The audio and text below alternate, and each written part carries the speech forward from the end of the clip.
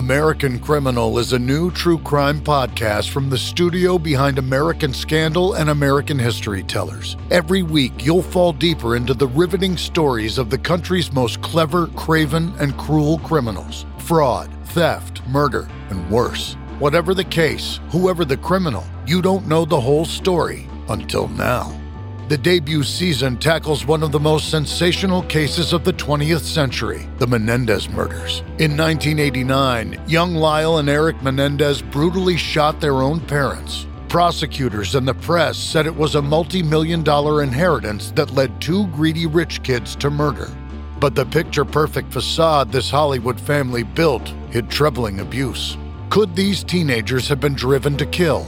Or was it even in self-defense? Listen now. Go to AmericanCriminal.com or search for and follow American Criminal wherever you get your podcasts.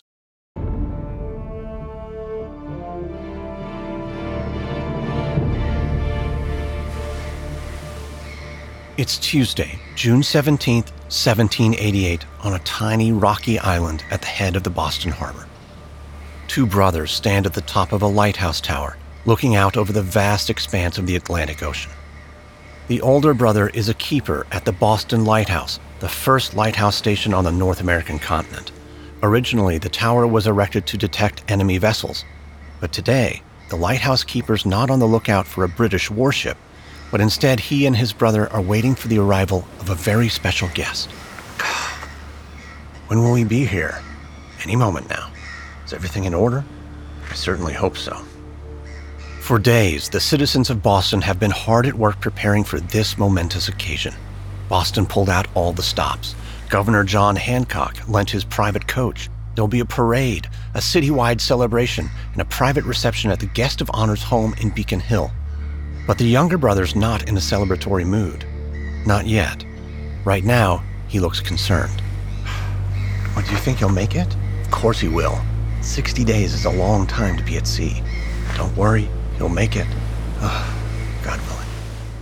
The younger brother's not wrong to be concerned. Any trip on the high seas is dangerous, but a journey across the Atlantic Ocean is one of the most dangerous journeys of all. And this particular vessel is carrying precious cargo, true American royalty. Just then, the younger brother points to the horizon. Look! The lighthouse keeper reaches for his telescope, and in the distance, he sees her sails, the Lucretia. He turns to his brother. Sound the cannons. Right away. The lighthouse keeper makes his way down the long, winding flight of steps as fast as he can. When he reaches the bottom, he runs for the shore, hops in a pilot boat, and pushes out in the direction of the ship. In the distance, he hears church bells ringing. He looks back towards the shore and sees a massive crowd of people gathering at the dock. His boat meets the Lucretia just as she makes her way into the harbor. The lighthouse keeper looks up, and on the deck of the ship stands the man all of Boston has been waiting for, his wife by his side. The lighthouse keeper holds his hand in the air and gives a welcoming wave. The man waves back, a big smile on his face. His wife is smiling too. The lighthouse keeper can't help but smile back. After 5 long years in London, the most famous man in Massachusetts is finally back where he belongs. John Adams is home.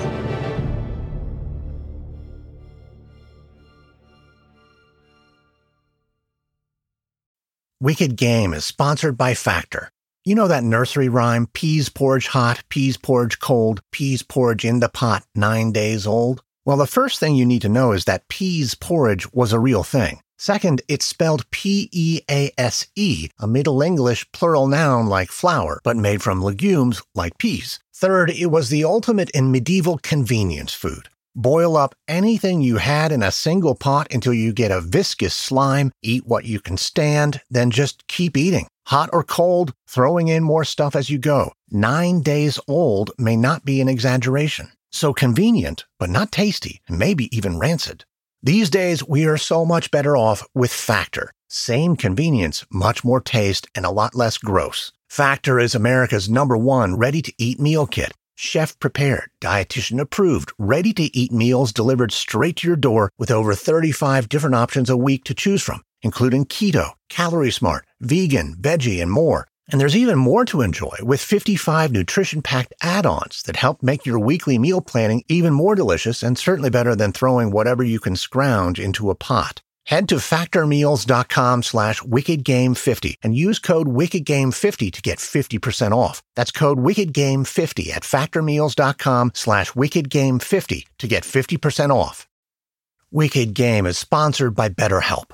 What's the first thing you'd do if you had an extra hour in your day? It could come at any time, in the morning, midday, in the evening. You could sleep in. You could actually take a lunch. You could go on an evening walk. I'd like to say I'd take a nap or read a book, but knowing me, I'd probably end up working because there's always work to do, right? A lot of us wish we had more time. But time for what?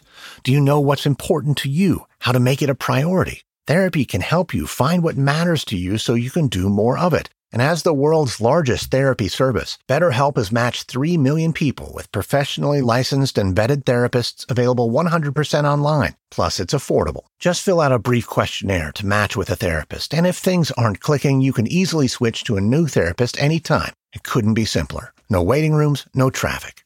Learn to make time for what makes you happy with BetterHelp. Visit BetterHelp.com/elections today to get 10% off your first month. That's BetterHelp, HELP.com/elections.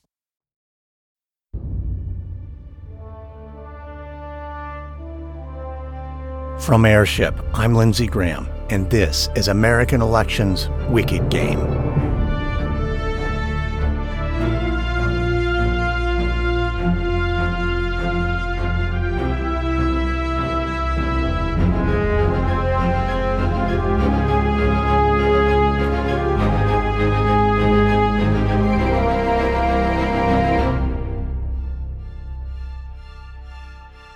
Thomas Knox was America's first lighthouse keeper and a longtime friend of John and Abigail Adams.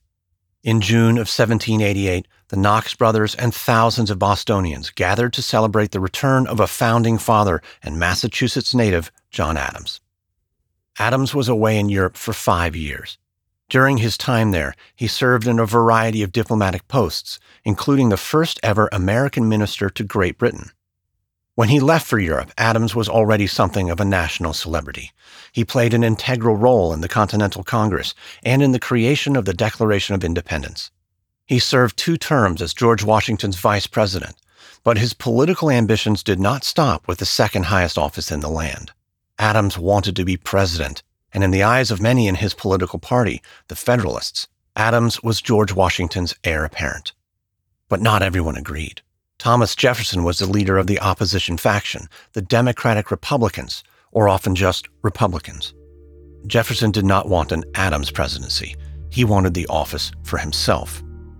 But the threats to Adams' presidency were not confined to the other side of the aisle. There was another Federalist politician with grand political ambitions, Washington's right-hand man, the nation's first Treasury Secretary, Alexander Hamilton. The election of 1796, the first contested election in U.S. history, was defined by partisan bickering, political maneuvering, and in the case of Alexander Hamilton, personal weakness. This is Episode 3, 1796, the first contest. Alexander Hamilton was one of the most impactful figures in American political history. The orphaned immigrant from the Caribbean, who rose to become the nation's first Treasury Secretary under George Washington, was the leader of the Federalists and the creator of the modern-day financial system. His name carries the weight of a Washington, an Adams, or a Jefferson, and yet Hamilton never ran for president. The story of why began, as Hamilton wrote, sometime in the summer of the year 1791. As Hamilton explained, a woman called at my house in the city of Philadelphia and asked to speak with me in private. I attended her into a room apart from the family. Her name was Maria Reynolds, a beguiling 23-year-old woman who told Hamilton a sad story about her husband, James Reynolds. As Hamilton explained, Maria told him that James had treated her very cruelly and had left her to live with another woman, and in so destitute a condition that, though desirous of returning to her friends, she had not the means. Hamilton expressed his sympathy, but explained that she had called on him at an inopportune moment. He showed her out and told her he would deliver her a small amount of money later that evening. Hamilton made good on his promise. As he explained, In the evening, I put a bank bill in my pocket and went to the house. I inquired for Mrs. Reynolds and was shown upstairs, at the head of which she met me and conducted me into a bedroom. I took the bill out of my pocket and gave it to her. Some conversation ensued, from which it was quickly apparent that other than pecuniary consolation would be acceptable. This would be the first of many rendezvous between Alexander Hamilton and Maria Reynolds. As Hamilton would later recall, I had frequent meetings with her, most of them at my own house. But the whole affair was a setup. Maria and her husband had laid a trap, and soon Hamilton was making frequent hush money payments to the husband who was threatening to expose Hamilton's infidelity. Hamilton had every reason to want to keep this scandal under wraps, his wife Eliza for one, his political ambitions for another. But perhaps, though, there was still yet another reason: his relationship with President George Washington. Since the war, Hamilton had been Washington's most trusted advisor. If Hamilton's secret were to be made public, it would bring shame not only on him, but on George Washington, a man Hamilton loved and feared in equal measure. By falling into the arms of Maria Reynolds, Hamilton was giving his enemies ammunition, and he was putting himself and his own career in the line of fire.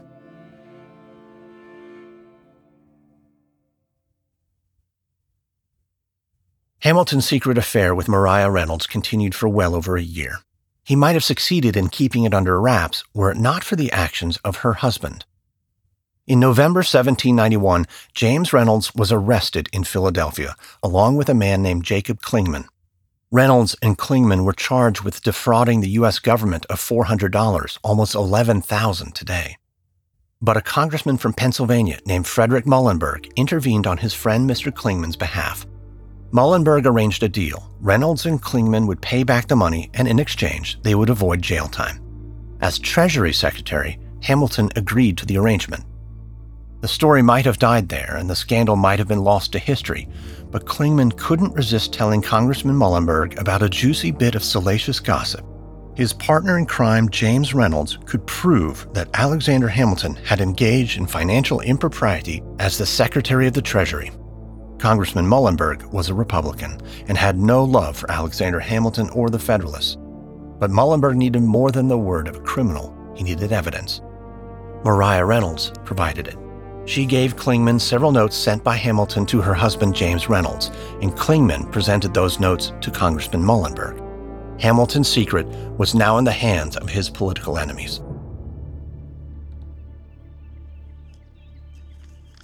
It's December 15, 1792, at Alexander Hamilton's office at the State Department in Philadelphia, the nation's temporary capital. Hamilton sits at his desk, poring over documents and dispatches. Come in. 3 Republican statesmen stand in the doorway: Congressman Frederick Muhlenberg, Congressman Abraham B. Venable, and Senator James Monroe. Well, this is certainly a surprise. What can I do for you, gentlemen?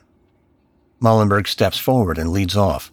We have an important matter to discuss. Well, by all means. I'm afraid it's rather delicate, Mr. Hamilton. Then close the door behind you. Would you care to sit? No, we won't be long. Venable and Monroe hang back near the door, stoic and silent. Muhlenberg takes the lead. We have discovered, Mr. Hamilton, what can only be described as a rather improper connection between you and one Mr. James Reynolds. Hamilton flares red with anger. Sirs, leave the room at once.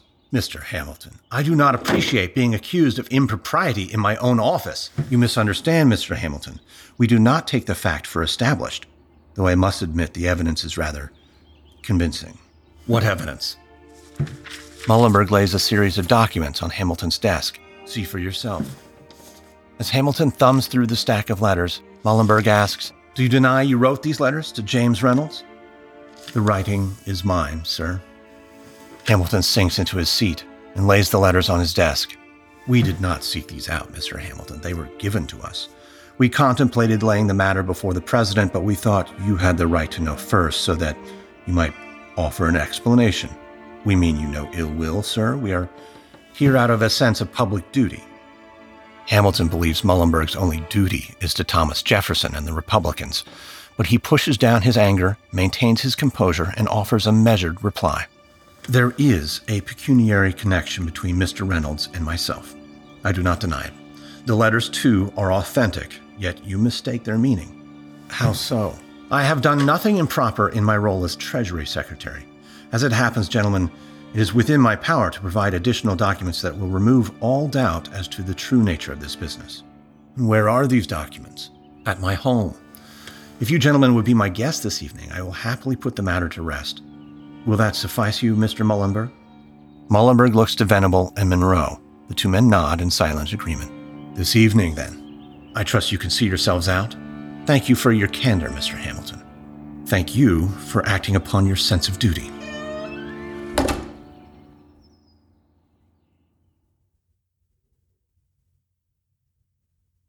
That night, in Hamilton's own words, I insisted upon going through the whole affair, and did so. Hamilton would write that the three men delicately urged me to discontinue the story, but Hamilton told them everything, from beginning to end, from the details of the affair with Maria to her husband's extortion. At the end of the meeting, the three statesmen were satisfied that Hamilton had done nothing improper as Treasury Secretary. The scandal was merely an affair, not financial impropriety. They agreed to keep the events confidential and went on their way, but it would be a promise that at least one of them would break. As Ben Franklin once observed, 3 may keep a secret if 2 of them are dead. 2 days after the meeting in his office, Hamilton requested the Maria Reynolds papers. James Monroe kept the originals and had copies prepared for Hamilton. The task of making those copies was given to a man named John Beckley, a longtime friend of Thomas Jefferson, the clerk for the House of Representatives and a future political operative for the Republicans. If Beckley had made more than one set of copies of the Maria Reynolds papers, there's little doubt he showed them to Hamilton's greatest political enemy, Thomas Jefferson. Days after his meeting with the 3 statesmen, Hamilton wrote, "'Tis the malicious intrigues to stab me in the dark, against which I am too often obliged to guard myself." The Maria Reynolds affair would hang over Hamilton's head for years to come. In early May of 1793, Hamilton received a letter from an old friend, Henry Lee of Virginia. Lee wrote, "Was I with you, I would talk an hour with doors bolted and windows shut, as my heart is much afflicted by some whispers which I have heard." Hamilton was a rising political star. Had he desired to run for president, he would have had strong support from the Federalists and potentially the endorsement of George Washington. But Alexander Hamilton never expressed any outward intention to run, not in 1796, and not ever. In his biography of Hamilton, author and historian Ron Chernow offers an interesting theory as to why. In the fall of 1796, a man named Noah Webster, the editor of the Minerva, a Federalist newspaper, floated Hamilton's name as a candidate for president. According to gossip journalist James T. Callender, shortly after the Minerva endorsement, a Republican operative confronted Hamilton in New York to inform him that if Webster should in future print a single paragraph on that head, the Reynolds affair would be laid before the world. After that, Noah Webster kept his mouth shut about Alexander Hamilton. Perhaps Hamilton knew his personal mistakes made his candidacy impossible. Perhaps he was worried about preserving his marriage to his wife Eliza or the reputation of George Washington. Whatever the reason, the presidency was something Hamilton never sought. In modern times, candidates typically plan their campaigns for years in advance. They put themselves forward. They vie for the party's nomination in a primary used to whittle down candidates to a single national ticket. But in 1796, the modern system would have seemed outlandish, appalling. Even the notion of campaigning was considered scandalous. Party tickets or running mates were not even contemplated by the Constitution, and the idea of political parties was reviled. George Washington had never sought the office, and he never made public overtures advocating for himself. And so in the upcoming contest, Adams and Jefferson would abide by the precedent Washington had set. In February of 1796, Adams would write to his wife, "I am determined to be a silent spectator of the silly and wicked game." Still, in spite of public sentiment, the 2 political factions were maturing into organized parties. Leaders in Congress recognized the need to bring together the diverse interests of the states and achieve national unity, and in the late 1790s, a new partisan system of choosing candidates emerged.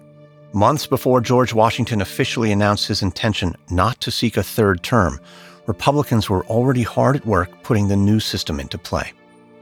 In April of 1796, Republican members of Congress met in a secret caucus. It was arguably the first national party caucus in American political history, and the origin of the nominating process that would come to be called King Caucus. At this meeting, the leadership of each state unanimously agreed to back Thomas Jefferson for president. After learning of the Republican caucus, Alexander Hamilton wrote to a fellow Federalist, "A most important crisis ensues. Great evils may result unless good men play their cards well and with great promptitude and decision." For the lack of open political campaigning by presidential candidates left a void ripe for exploitation. The war of political ideas would be fought not in the halls of Congress or the seats of power, but in the small towns and rural communities of a key battleground state that could sway the entire outcome of the 1796 election, Pennsylvania.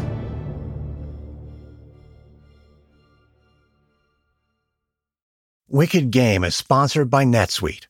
2024 is going to be a watershed year for my business. We've hired up, made ambitious plans, and that means, yes, new podcasts. But also, we crossed a point of complexity that's made it more important than ever to know our numbers. Because if you don't know your numbers, you don't know your business. NetSuite is the #1 cloud financial system, bringing accounting, financial management, inventory, HR, all into one platform and one source of truth. And with NetSuite, you'll reduce IT costs because NetSuite lives in the cloud with no hardware required, accessible from anywhere. You'll cut the cost of maintaining multiple systems because you've got one unified business management suite, and you improve efficiency by bringing all your major business processes into one platform, slashing manual tasks and errors. Over 37,000 companies have already made the move, so do the math and see how you'll profit with NetSuite this year. Now through April 15th, NetSuite is offering a one-of-a-kind flexible financing program. Head to netsuite.com/elections. That's netsuite.com/elections. netsuite.com/elections. Did you know you can skip ads and promos like these and listen to all episodes of American Elections Wicked Game without interruption by subscribing at intohistory.com? And not only will you be getting the whole series ad-free and bingeable, but you also get access to over a dozen more incredible history podcasts, also ad-free, like Her Half of History. Because even though Hillary Clinton may not have made history when she ran for president in 2016, there have always been women who seized power, spied for their country, created artistic masterpieces, even escaped slavery. Her Half of History is perfect for all those who sat in history class and wondered, what were the women doing all this time? Because the answer is a lot. Get Her Half of History, Wicked Game, and many others ad-free at intohistory.com. Subscribe now at intohistory.com.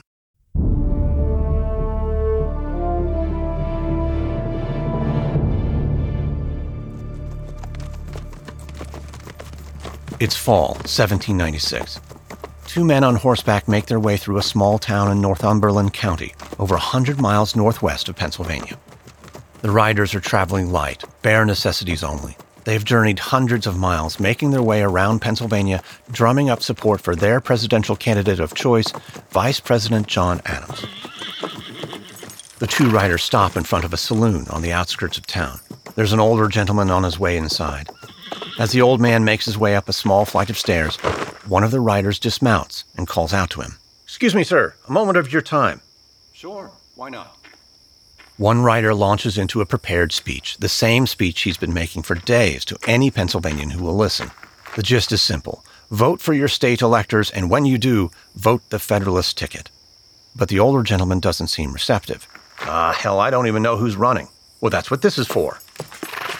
The other rider hands the old man a small piece of paper, an election ticket with 15 names on it, 15 Federalist electors. "We've done the hard work for you. All you have to do is take this with you when you go to vote." "All right, easy enough. Remember, vote Federalist." As the riders mount their horses and gallop into town, the old man stares at the ticket for a moment. He doesn't recognize a single name. Just as he's about to slip it in his pocket and head inside, he hears the sound of another horse approaching. "Excuse me, sir." Another man dressed in all black stops in front of the saloon. He quickly dismounts, ties up his horse, and saunters up to the old man. "Were those two gentlemen bothering you?" "I don't suppose you could say that." "Say, can I see that ticket?" The old man hands the gentleman in black his ticket. "Would you mind if I take this?" Not at all. Those names mean nothing to me. What about Thomas McKean? Certainly you know him, don't you? Judge McKean? Of course. Who do you want to pick the next president? Judge McKean or these nobodies? Well, the judge, certainly. Tell you what, you take this. The man in black hands the old man a different ticket with 15 different names on it, and I'll take this. He slips the Federalist ticket in his pocket. Here, take some more, in fact. Pass them out to your friends inside and enjoy your drink, and vote Republican. Major John Smith, a Republican operative, had been trailing the two Federalist riders for over 60 miles, collecting their tickets just as quickly as they passed them out, and he collected a sizable stack. He kept a handful for opposition research, but tossed the rest into the fire.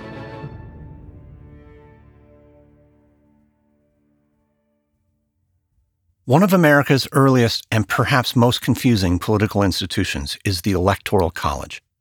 Under the Constitution, it is the electors who are the ones who vote directly for president, not the people. And in 1796, there were 16 states with 16 unique sets of rules for choosing electors. In states like New York, Connecticut, and Tennessee, the people voted for state representatives, and once elected, those representatives chose the electors. But in some states, electors were chosen directly by the people through a popular vote. One of those states was Pennsylvania, and it was there, in many respects, that America's first modern presidential campaign took place. In drumming up support for their candidates, Federalists focused their efforts on major cities like Philadelphia, the nation's temporary capital, but the Republicans focused on rural communities like Northumberland County. The Republican campaign was spearheaded by a political operative named John Beckley, the same man who had allegedly delivered Thomas Jefferson the Maria Reynolds papers. Beckley was arguably America's first campaign manager, and he had his work cut out for him. In 1796, Federalists controlled the Pennsylvania state legislature, which gave them a massive advantage. Federalists there had succeeded in securing a statewide popular vote for presidential electors. This favored their party because of strong Federalist support in heavily populated cities like Philadelphia. Rural areas tended to favor Republicans, but due to their remote locations, traveling to the polls was often prohibitive. Perhaps knowing this, Pennsylvania Federalists scheduled the presidential election just a few weeks after the state election.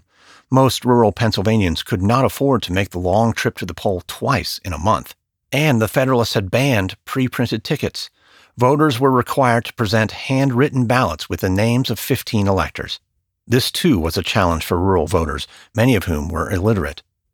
So the first thing Beckley and his team of lieutenants did was print voter guides in mass, with instructions on how to vote and who to vote for, picking electors with statewide name recognition. One guide read, "Subjoined is a list of 15 good Republicans, friends of the people who love liberty, hate monarchy, and will vote for a Republican president. Remember, Friday the 4th of November." It was illegal to pre-print ballots, but the law said nothing about pre-writing them. So Beckley hired a team of nearly a dozen clerks, and in the weeks leading up to the election, they worked around the clock and created 50,000 handwritten ballots, which were distributed around the state by operatives like Major John Smith, the man who stole Federalist tickets in Northumberland County.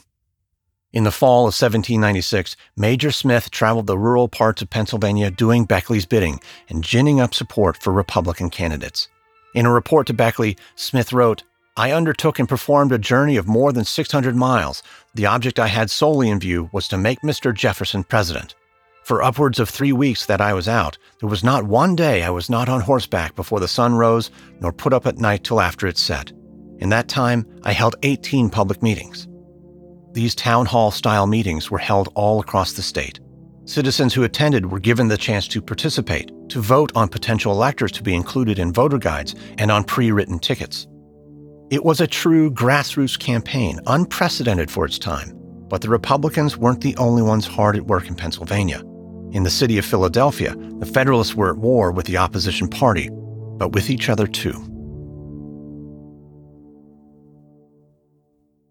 Between October and November of 1796, John Fenno's Federalist newspaper in Philadelphia, the Gazette of the United States, published dozens of editorials by a writer calling himself Phocion. Phocion used his platform primarily to attack Thomas Jefferson. The anonymous writer was, of course, Treasury Secretary Alexander Hamilton. And on October 15th, he wrote an essay that ventured into dangerous territory. In the essay, Hamilton made reference to Thomas Jefferson's sexual relationship with one of his slaves, a woman named Sally Hemings. Jefferson's wife, Martha, had passed away in 1782. In the years that followed, Jefferson had fathered at least 6 of Sally Hemings' children. She had worked in the Jefferson household and traveled with him to Paris. Later in life, Jefferson would free Sally's children, the only slave family he would ever free.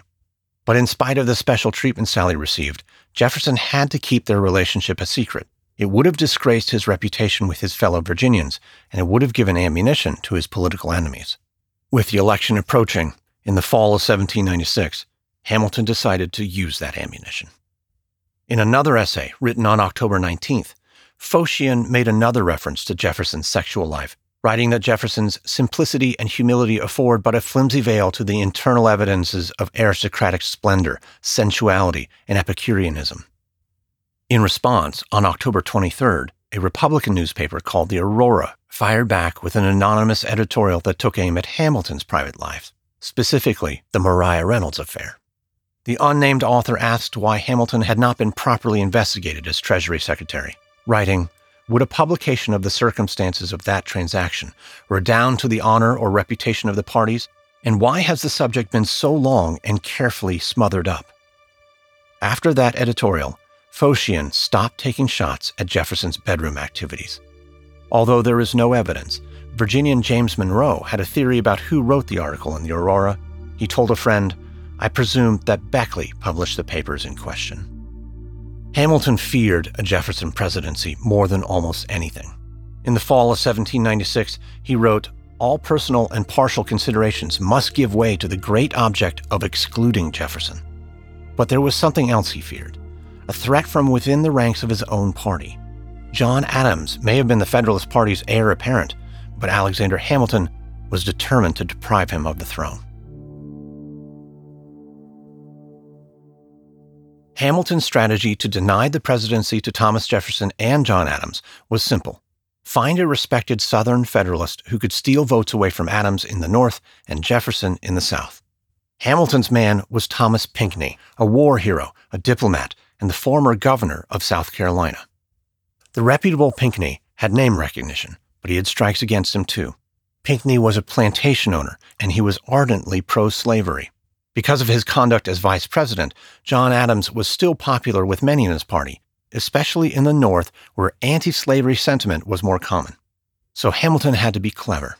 Publicly, he encouraged all electors to vote evenly for Adams and Pinckney, but behind closed doors, he was singing a different tune. Writing again as Phocion, Hamilton urged, "Were I a Southern planter owning Negroes, I should be 10,000 times more alarmed at Mr. Jefferson's ardent wish for emancipation than at Mr. Adams' system of checks and balances." But Hamilton was not giving a nod to Adams. He was blowing a dog whistle to Southern voters. Federalists in the South were ardently pro-slavery. If Jefferson could be cast as an advocate of emancipation, Hamilton hoped that Southern pro-slavery interests would reject Jefferson, pass over the anti-slavery John Adams, and swing to his candidate, Thomas Pinckney. Pinckney was already far more popular than Adams in the South, and if Hamilton could build a coalition of Jefferson defectors in the South and win over enough electors in the North, Pinckney could edge Adams out. Adams did not see Hamilton coming, but Thomas Jefferson did. He wrote a letter to Adams, "You may be cheated of your succession by a trick worthy the subtlety of your arch friend of New York." But at the urging of James Madison, Jefferson never sent the letter. Madison convinced Jefferson his letter might be misconstrued as an attempt to gin up discontent among the Federalists. It was better to leave the scheming to Alexander Hamilton. Hamilton's ploy would not stay a secret forever, though. In the run-up to the 1796 election, the truth would come out, and his plan would backfire. Hamilton's relationship with John Adams would be damaged, his standing in the Federalist Party compromised, and his greatest political enemy, Thomas Jefferson, would be handed the second highest office in the land. Hamilton's scheme would be exposed by one of his longtime political foes, a powerhouse in New York politics, and Thomas Jefferson's vice presidential running mate, Senator Aaron Burr.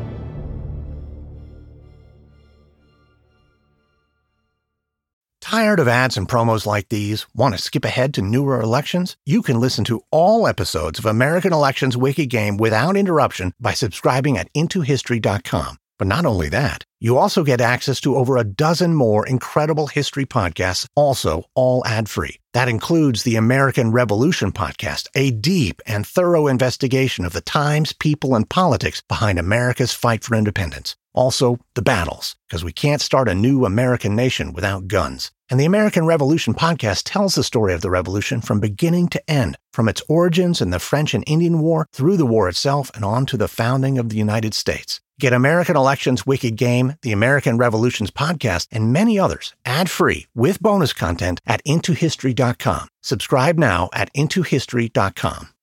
Gather round, friend, and join me by the fire. I have a secret to share. When I was a child, I lived with my grandma. She allowed me to watch unsolved mysteries. Fast forward to 2008, my freshman year of college. A series of armed robberies on campus escalated into a serial rapist's reign of terror. That's when I created my first crime podcast.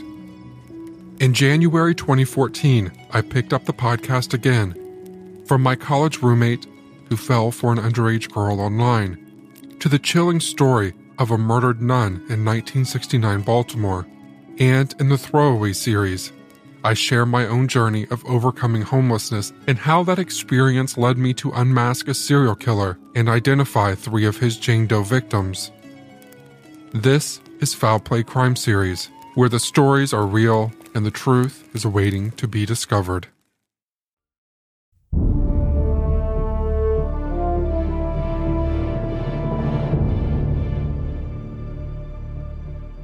Over the years, Hamilton and Burr had found themselves on opposite sides of nearly every contest. In the early 1790s, Hamilton had subverted Burr's campaign for governor of New York. In 1792, Hamilton repeated the insult by actively campaigning against Burr's bid for vice president. But in December of 1796, Burr returned the favor. He gave John Adams evidence of Hamilton's pro-Pinckney scheme. Perhaps Burr was looking for payback. Or perhaps his motives were more self-interested. Burr had personal skin in the game. He had emerged as a contender in the 1796 election, a Republican favorite for Jefferson's vice president. And since as far back as September 1796, he had been making the rounds in New England, whipping up support for his candidacy.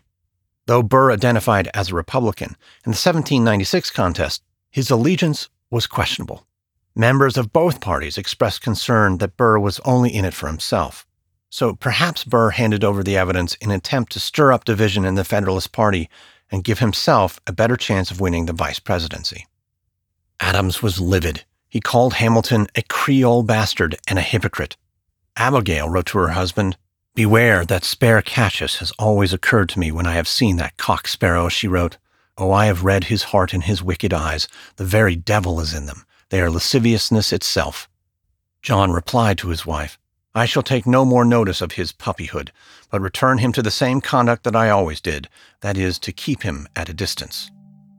The Adamses weren't the only ones revulsed by Hamilton's scheming. When New England electors learned of Hamilton's plot, they were insulted. These pro-Adams electors likely would have given their second votes to Pinckney, but in retaliation against Hamilton, they voted for Thomas Jefferson instead.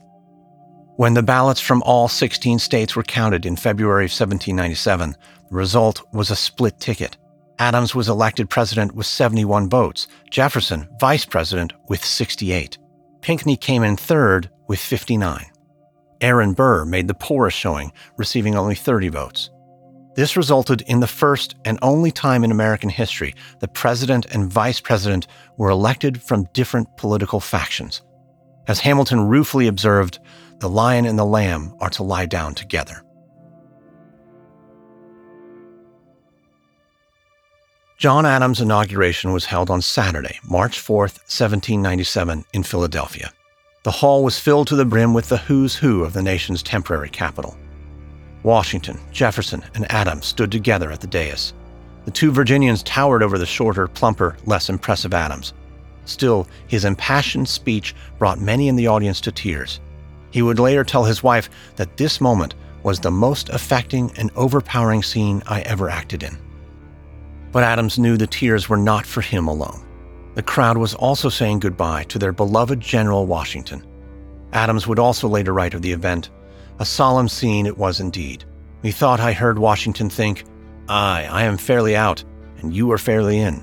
See which of us will be the happiest.'" Adams had won the election by a thin margin, just 3 votes, and blamed Hamilton for his poor showing. But perhaps the real culprit was the Republican Party's well-oiled political machine. New England had voted solidly for Adams, the South just as solid for Jefferson. But in Philadelphia, the results painted an interesting picture of what might be in store for the country. Republicans had won Pennsylvania. They had taken Philadelphia County with more than 80% of the vote and had even won the city of Philadelphia, a Federalist stronghold. If Beckley's campaign worked in Pennsylvania, it could work again in future elections, and they got started right away. In the summer of 1797, gossip journalist James T. Callender wrote a series of pamphlets titled The History of the United States for 1796. Callender promised readers that he would publish smoking gun evidence of Hamilton's improper conduct as Treasury Secretary.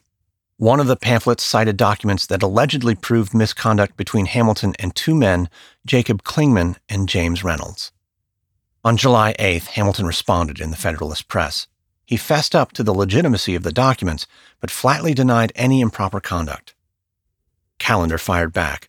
"We shall presently see this great master of morality, although himself the father of a family, confessing that he had an illicit correspondence with another man's wife." Hamilton found himself again in a familiar position. He would have to own up to the affair, this time in public. In mid-July of 1797, he wrote a 95-page response that would come to be called the Reynolds Pamphlet. The pamphlet vindicated him, but it ruined his reputation and was the final nail in the coffin of his political ambitions. After reading the pamphlet, Abigail Adams wrote, "Alas, alas, how weak is human nature." She may have been glad to see Hamilton get his just deserts, but as president, her husband had more pressing concerns. During John Adams' presidency, partisanship was becoming rampant. The battles under his administration were endless. In Congress in particular, the conflicts were beginning to escalate from wars of words to acts of political savagery. It's February 15th, 1798, in Philadelphia's Congress Hall. The members of the House of Representatives are gathered in the congressional chamber. The floor belongs to Congressman Matthew Lyon, a Republican from Vermont. A crowd of spectators watch from the gallery as Lyon bellows, "If we, the representatives of the House, are not for the common man, then we are against him.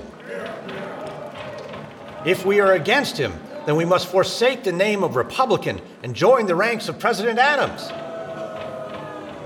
From across the room, Federalist Congressman Roger Griswold of Connecticut can barely contain his anger. He watches with disgust as Congressman Lyon plugs his lip with fresh tobacco and puffs himself up. "I dare say, gentlemen, at the risk of immodesty, there's never been a greater champion of the common man than yours truly." Not even Mr. Jefferson? "No, not even Jefferson."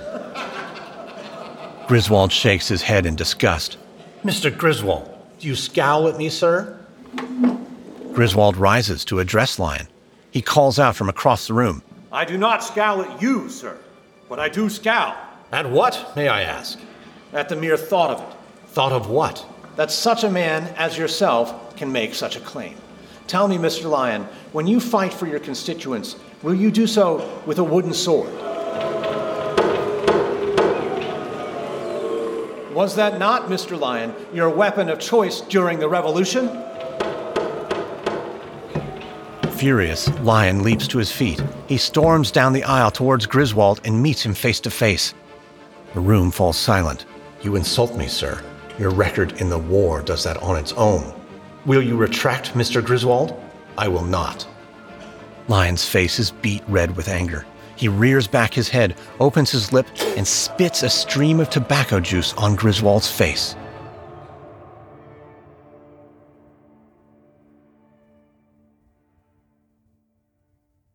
Griswold and Lyon were immediately separated. The galleries were emptied. When the speaker brought the House back to order, A motion was made to place Lyon in the custody of the sergeant-at-arms. The motion was defeated. 2 weeks later, Griswold had his revenge. He attacked Lyon with a wooden cane, striking him repeatedly.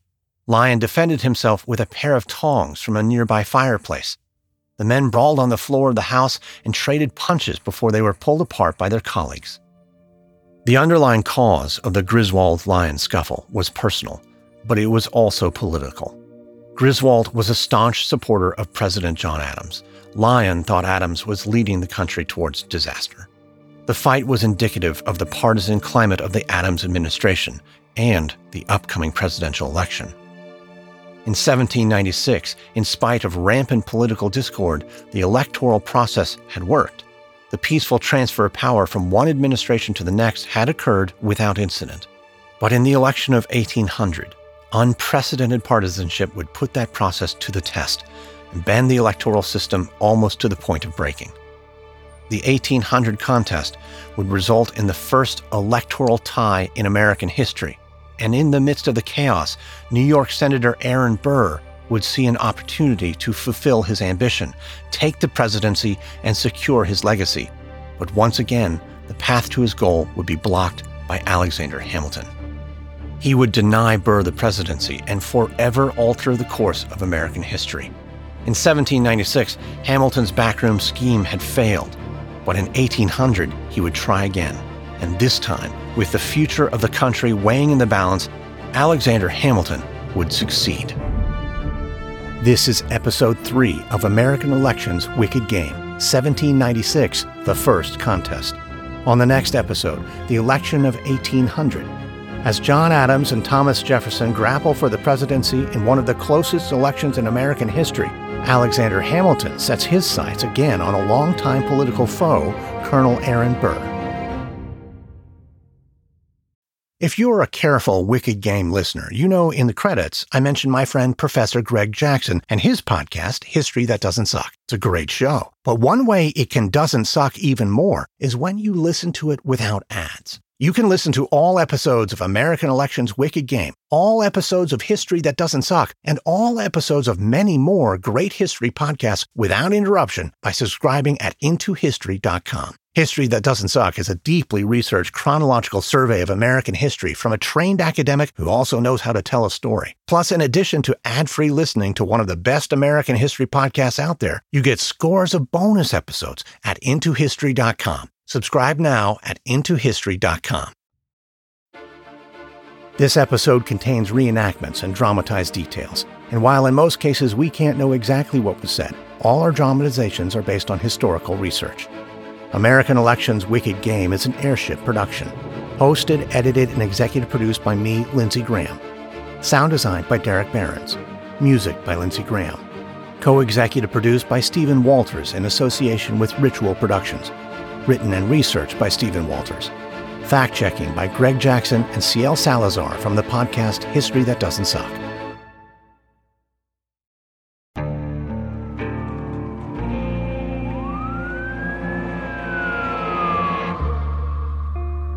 What would you do to achieve the American dream? The big house, the happy family, the money. 911, what's your emergency? Would you put in the hours? Would you take a big swing? What's the problem? What's the problem? Would you lie? Would you cheat? Would they shop? Would they shop? Would you kill? Yes. My mom is dead.